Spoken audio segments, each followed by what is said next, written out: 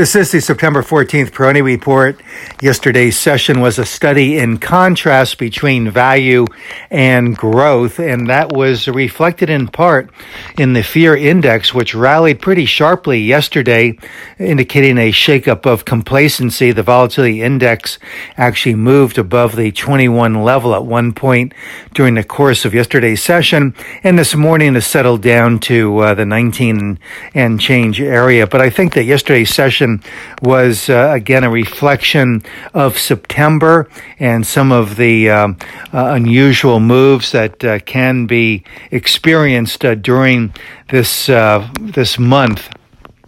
It certainly has historically been the cruelest month for stocks, and so far we are certainly seeing September playing out as a volatile month, as an irregular month in terms of the trading action, not a lot of consistent action, and yesterday I think just reflected some rotation from the growth areas into value, recognizing some of the gaps in terms of relative performances between growth and value. And certainly the value players really ruled the session yesterday. But by and large, the action was something that was viewed very cautiously by investors, somewhat disconcerting, and reflected by the action in the volatility index. But we see this from time to time at somewhat regular intervals where the volatility index shoots up, where the complacency is shaken, and that's really kind of a necessary exercise along the way here to fortify support at these incrementally higher levels. Some might wonder after yesterday's session if growth is going to be under some steady attack here for some time to come, but I don't think that is the case. I think yesterday was probably an overdue pullback for growth, and of course when growth is leading, we tend to see these more extreme movements and this greater volatility. But again, I would have to really put some emphasis on the idea that it is September, and so some of these actions can very well be aberrations.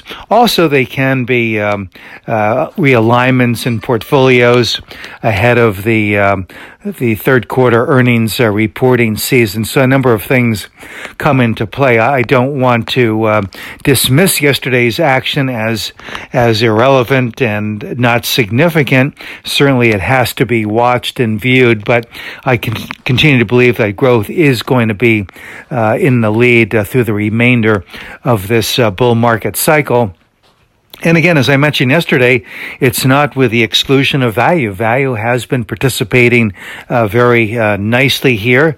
And so the market continues to really reflect a pretty broad-based nature, not only in terms of sector participation, but the various capitalization tiers doing well.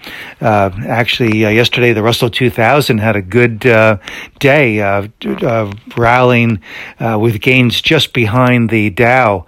Again, just rotational movements here that have to be taken in stride and really considered in the overall longer-term view. And that longer-term view continues, I think, to really emphasize and support the growth categories going forward. So the dips that we saw yesterday, I think, do present opportunities in growth for the longer haul. This is Gene Peroni at Peroni Portfolio Advisors. All expressions and views presented on this podcast are the opinion of the commentator and may be subject to change.